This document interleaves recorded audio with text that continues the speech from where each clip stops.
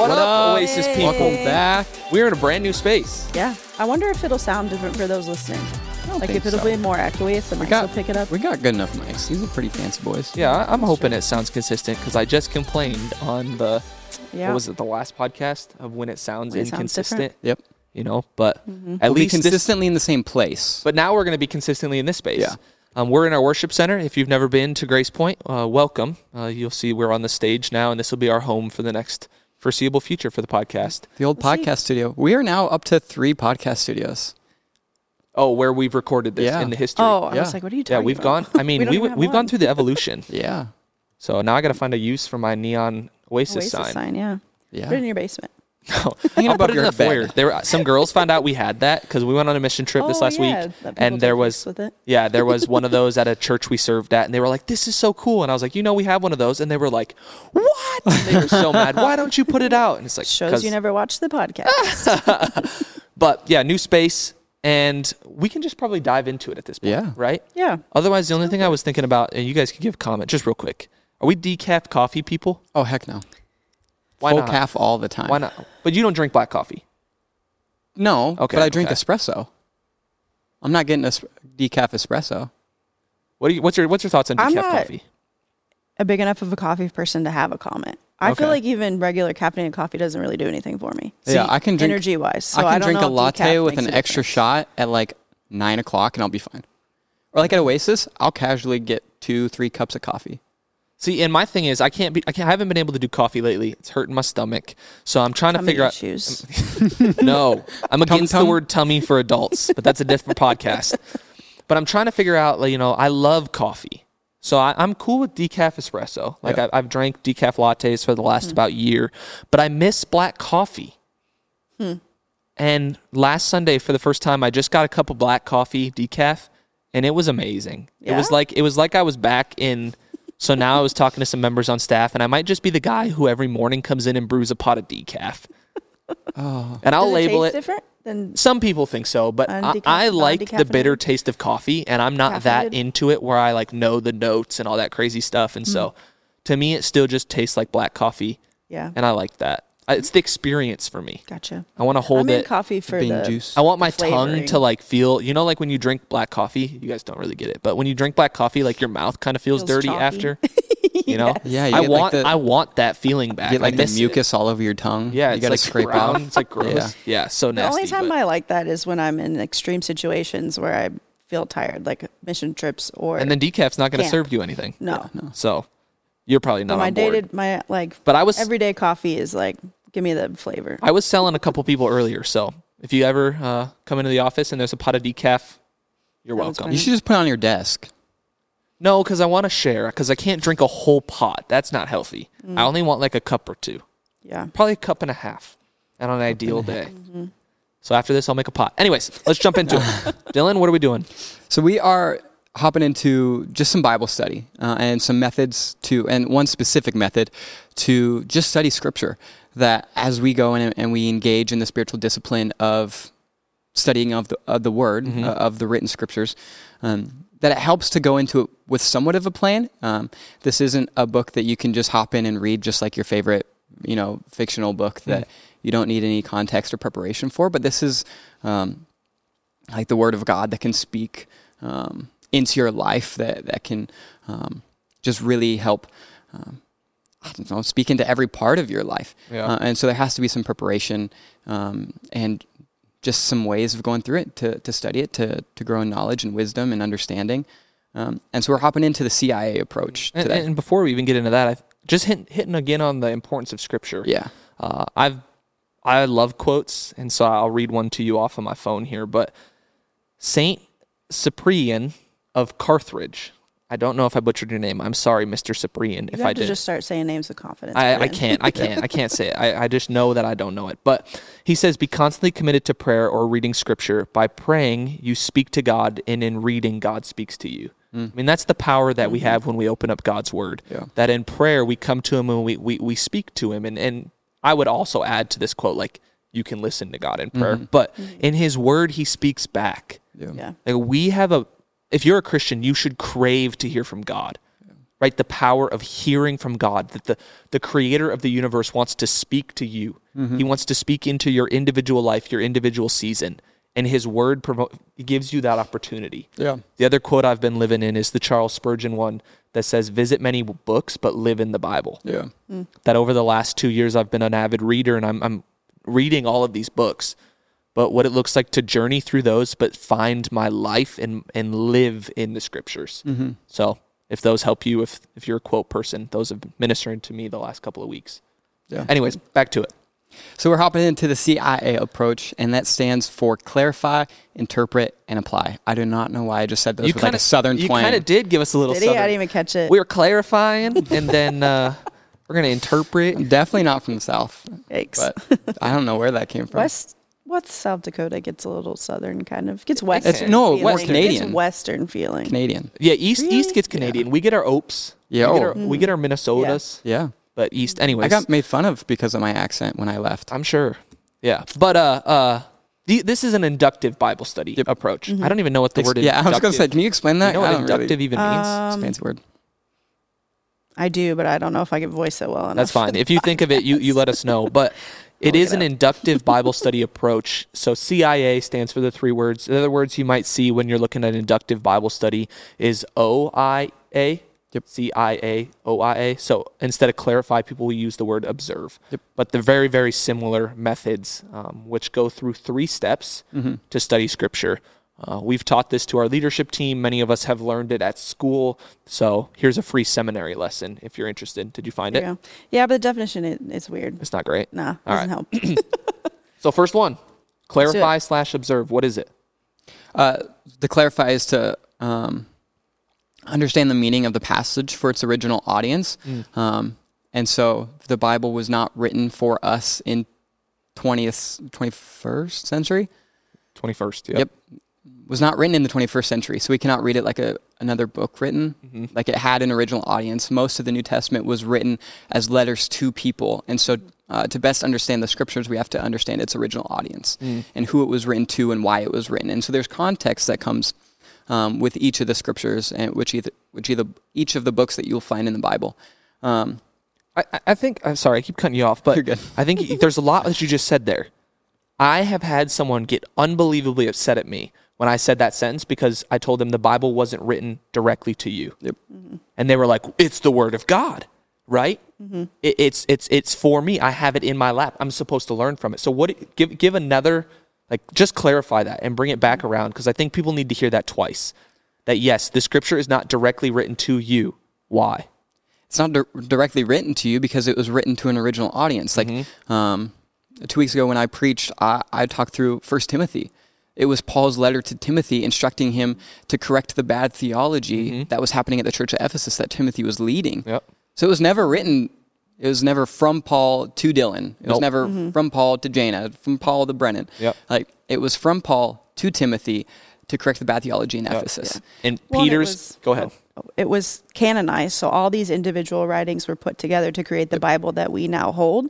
And there are so many books that different people throughout time and history have considered to be part of the Bible that the religious leaders throughout time and space have weeded that out and canonized specifically this kind of organization of it for the church to continue to build upon. Yep. But again, Paul didn't know that we'd be sitting here reading it. He was writing to the church in Ephesus. He was writing to Corinth. Yep. We wrote an email, and I wrote an email instructing Brennen to correct his bad theology, and then just 2,000 years later, it's considered a holy text. Yeah. And some people are frustrated by that because they're like, they think it loses some of its significance. Because if Paul didn't write this knowing that it will span generations and people thousands of years from now, then is it as powerful? And I would argue on the contrary. That I think it's more powerful that Paul probably didn't know that his letter sent to his friend Timothy would still be read thousands of years later. Because one speaks to Paul's influence and one speaks to God's influence. Yeah. If Paul was wise enough and smart enough and strong enough to write a letter that lasts centuries, then we have to applaud Paul. But if Paul just being used by God, and God is wise enough, strong enough, good enough, sovereign enough, that he can write a letter in the 1st century and let it withstand the test of time, where 20 centuries later, it still has immense value for our lives. How incredible is that? Yeah. Mm-hmm. So that's another tangent, but so good. Yeah. And so what we want to do when we first come to the text is clarify that, is understand where it comes from. So if you're hopping into, 1 Timothy, let's just continue to use, understand like, all right, it was a letter written from Paul to Timothy to correct the bad theology in the church of Ephesus. Yep. And then continue to read it as that and say, okay, with this context in mind, then I can go through and interpret. Also, how does it relate to the rest of Scripture? A lot of the times throughout the epistles, which are a lot of the letters written in the New Testament, it refers back to the importance of the Word of God. But at the time, they did not have the New Testament. So the importance of the Word of God that they were testifying about was actually like the Jewish Bible, which would have been the Pentateuch, the first 5 books of the Bible, and either some of the older prophets, the prophets and the law. And so when they're talking about the importance of Scripture and remembering and studying Scripture, they're actually still talking about that. But yes, it still also has importance to the New Testament, of course, and the 4 Gospels according to Jesus' life. But you have to take that into context. They're not saying, hey, study Scripture, which is, hey, Paul's saying to Timothy, go study 2 Timothy. Yeah. Like, there is context to that. There is weight, and there's a background to it. Yeah. And I think that knowing the context and the history and the author and what they were going through actually brings more to light in what they're saying. Yep. It's easier to understand. So like the Gospels, they all tell the same story, but they're all so different. And to know why Matthew wrote the way he did versus John versus Luke versus Matthew, Mark. I was like, I'm missing one. Like to know like why that person wrote differently, the context they were in, who they were writing to, who Luke wrote the gospel for was different than who Matthew wrote the gospel for. With different purposes. But they all tell the same story and they bring to light different aspects of who God is and who Jesus was and things that he did that I think bring greater impact. And the same is true for Paul's letters, through John's books. I mean, even looking in the Old Testament and like knowing, the book of Jonah and the story it tells of Nineveh, but then what Nineveh was going through is the exact same thing we're going through right now. Why does Nineveh matter to me? Right? Yeah, exactly. So it's like, but understanding that and knowing that history and realize like they're people in the same way I'm a person and God wants to work through me the same way he worked through them is like. And also, I think Christians a lot of times struggle with reading the Old Testament because they don't know the cultural background. Yeah. There is so much interesting background. I love the Old Testament. One huge story. Oh, I mean, like I've been reading Joshua, and so Joshua 4 or 5, I don't remember exactly. The people have to get circumcised, and if you don't understand what's happening there, you're like, and like if you don't know what circumcision is, like Google it very cautiously. But like if you don't understand what's going on there, you're like, what is happening to the people of God? Like, why is this so important? Yeah. But when you understand, when you go into understanding the context, understanding the history, understanding the significance, like then you're able to grasp that moment for what it truly is, that they are being consecrated as the people of God, that this is not just some offhanded action that they did for like health reasons, why we maybe do it today. Like this was an act of consecration to dedicate themselves to being God's people. Yeah. Like, but you miss all of that. And when we come to Scripture, I feel like the reason so many people miss this is, one, they haven't been taught it, or two, it takes some work. Yeah. Right? There's 3 steps we'll give you today. We're still on the first one. Yeah. Like we've spent 10 minutes talking about the first one. And so it's going to take you some work, and we haven't brought you up at all. Right? Like you and your relationship to God and what you're trying to learn hasn't come up in the equation. Yeah. But you have to do this pre-work to understand, so you can get to a place where you start to apply and start to do the application part, that it actually has truth and root back in what it was supposed to mean. Yeah. I'll give an example and then one more point, and then we'll move on to the next part of interpret. Yeah, I think there's some practical stuff we can add to, but keep going. So my example is like, I'm not a Marvel person, but it's like me trying to walk into a Marvel movie and not watching all the things. Having no idea who like the Hulk or Iron Man is. Yeah. Like I walk into most Marvel movies because all my friends are big Marvel peeps. And I walk in just like, I'm here to enjoy whatever this is. I have no idea. I have none of them. Like, context, did you see that little hint of something? I was like, no, because I don't know the bigger picture. Where with understanding the background, there's the bigger picture and the context that you get to see. And with that, when you go in to clarify, one other thing is you have to understand the literary style of the text. If you go into the Psalms, it's a lot of poetry. And so you have to read it as such. Where if you go into like 1st or 2nd Samuel, like that's a whole lot of historical narrative. Yep. And so you have to read that as such. And so walking through the different genres of text, I think there's about 7 different genres in the entirety of Scripture. And so understanding it and putting in a little bit of research, whether it helps, highlighting the table of contents of like what the each, colors, with a different color of like, hey, this is the law, this is prophecy, this is poetry, this is historical narrative, stuff like that. That will help. Because if you go into poetry and read it as a historical narrative, you're going to come up with a whole bunch of different outcomes than what truly is. Yeah, that's good. Yeah. Some practical things I'd say is just start with the 5 W's or whatever, the 4 W's and the H, right? Who's writing it? Who's it to? Like who, what, like what are they saying?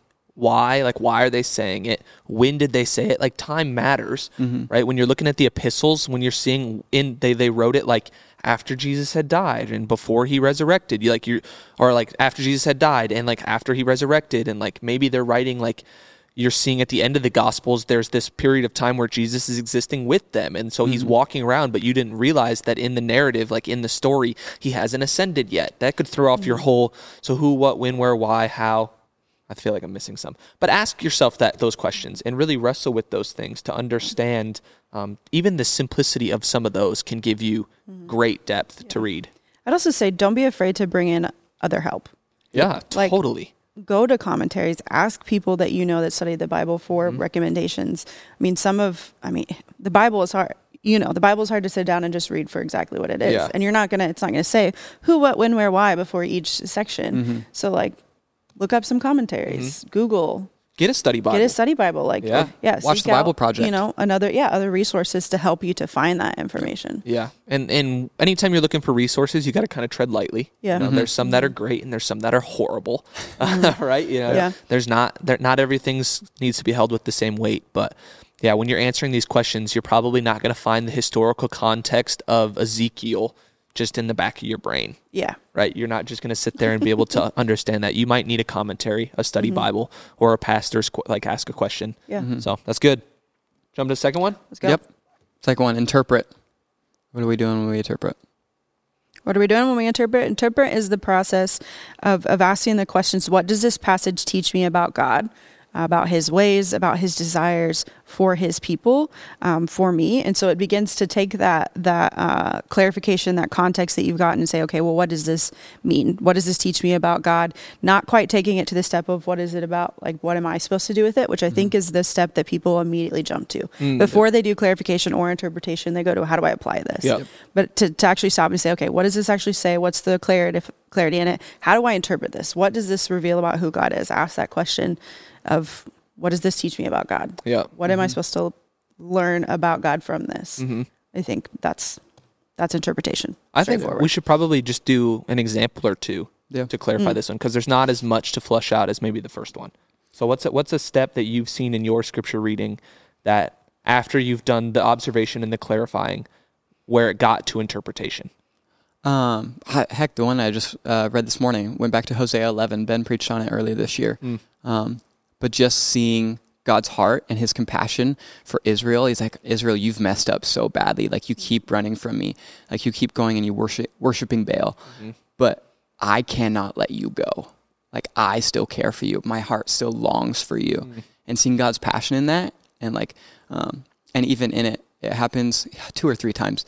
He refers to himself as the Holy One. So that tells me something about his character. That's good. That what he is saying about himself, the way he identifies himself, is as the Holy One. Yep. So what can I take about God's character is that he's holy and he's compassionate. Just from that one chapter of text. I mean, I can't even tell you how many chapters are in the Bible, but it's a lot. From one chapter of text, I can tell that God is holy, that he's compassionate, and he loves his people. That's so good. Yeah, for me, I've been reading through Joshua for the last week and a half or so. And over again in Joshua, I've seen God, meet me in the text, teach me things. But Joshua 1 is a passage that I'd read probably 100 times before. Like, it's a pretty common one. It's got the Bible verse that a lot of people love, Joshua 1:9, where it's like, have I not commanded you? Be strong and courageous. And we're like, yes, we can do it, because we like to flare ourselves up. But in that, like, I was reading, and as I was observing, I noticed a repetition taking place. That in Joshua 1, 4 times, God commands him to be strong and courageous. And so I'm sitting there thinking, why is there this repetition? Like, why is there this consistent, we get it once in the really famous verse, but 3 other times in that chapter, God has said the same thing, be strong and courageous. And when I got to the interpret part, I recognized that he was strong and courageous because God was with him. Every single time he'd lay out, be strong and courageous, God would quickly reiterate the fact that it's not his own strength or his own courage. It's only because God is with him. So I'm sitting there thinking, in my life, I don't have to be strong. I don't have to be courageous. Yeah. Like, I don't have that within me. Like, one of the quotes that kind of drives me mad is like, when you need to be brave, God will give you opportunities to be brave. It's like, when you need to be strong, like he'll put you in situations that make you strong. And like, some of that is true, but some of it's straight up not. Right? Like, you put me in a situation where, like, I need to deadlift 600 pounds. I'm not all of a sudden going to be that strong. Like, that's not within me, right? Like, you put someone up on stage at Oasis, it's like, preach a message, but they have no training and no education. It's like, yeah, they're going to have to use faith, but they haven't learned. So some of that is God has to teach us and lead us, and it's his strength and his courage and his that we lean into. He puts that inside of us. And so I'm seeing that in interpret. It's like, okay, God is with me, and he is strong, and he is courageous, and he will provide. And that narrative continues to play out through Joshua as it's reiterated every single time they come up against an obstacle. God provides. Jordan River, God's there, he provides.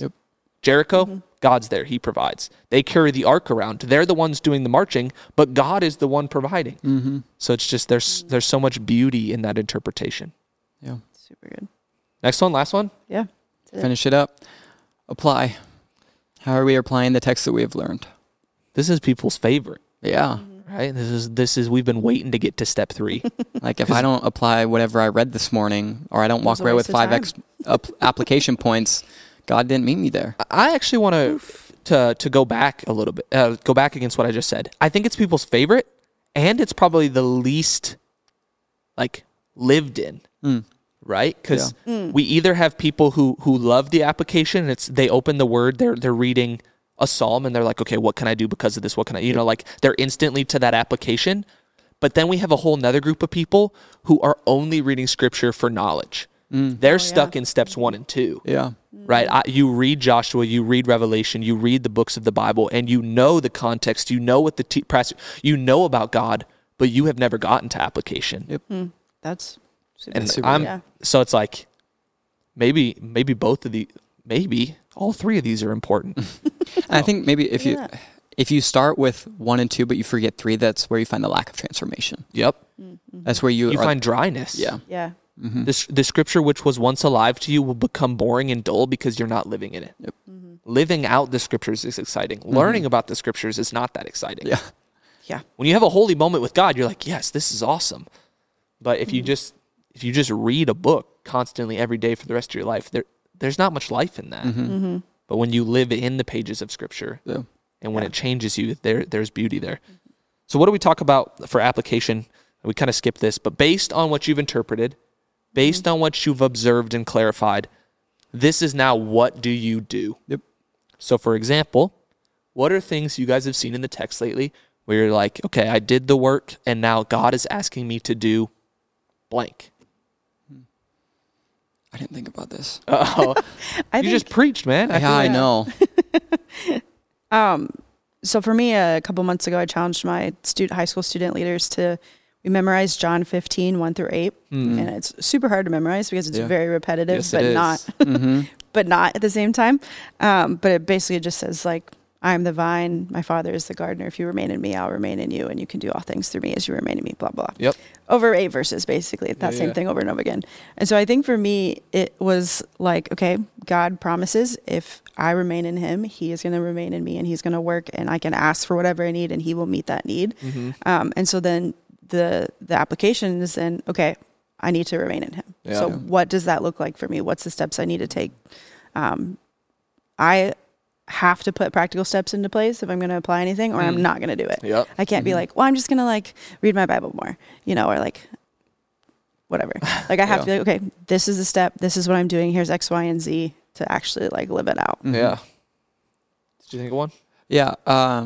Going back to 1 Timothy 4:7, where he says, do not have anything to do with godless myths or old wives' tales, but rather train yourself to be godly. Or like that. I mean, we talked about formations 2 podcasts ago. Yeah, I think so. We did what we were learning when that was the big thing that you're in. But like my formation, like as I studied that scripture, I was like, okay, this is what is most important in my 20s is to grow in godliness, to set the firm foundation, to build the rest of my life upon. That's good. So that if I am intentional with what I do here and the way that I train and equip myself through the power of God, then I have that firm foundation to build my life on as I continue.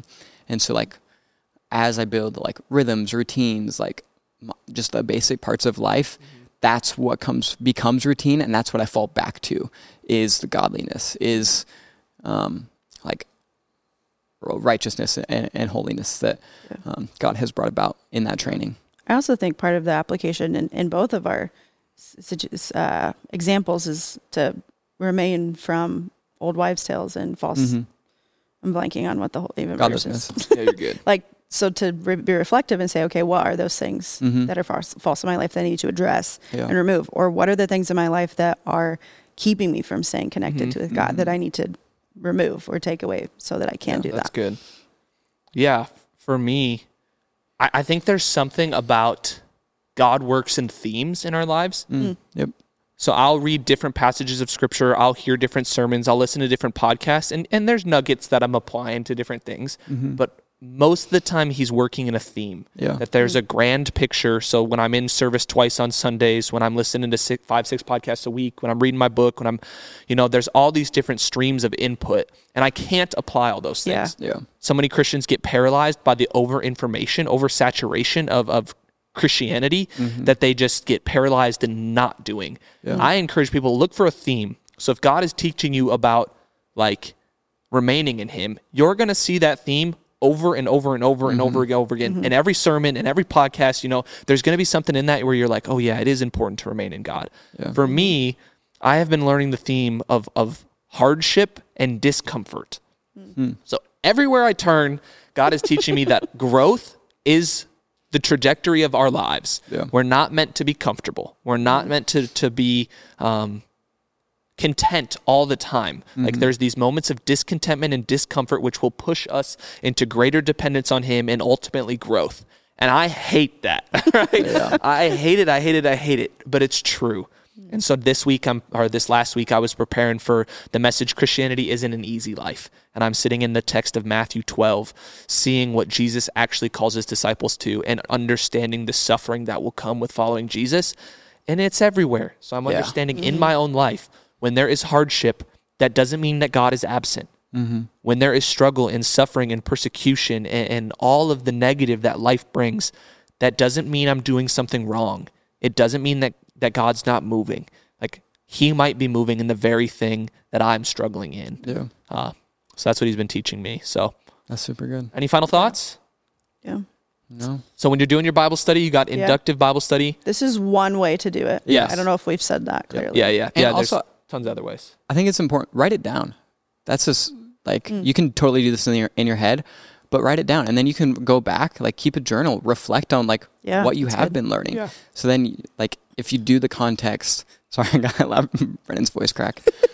It just cracked? Yeah. Oh. Yeah. Oops. But keep track. And then like you can go back and you say like, oh, like last month I read, Ezekiel, whatever.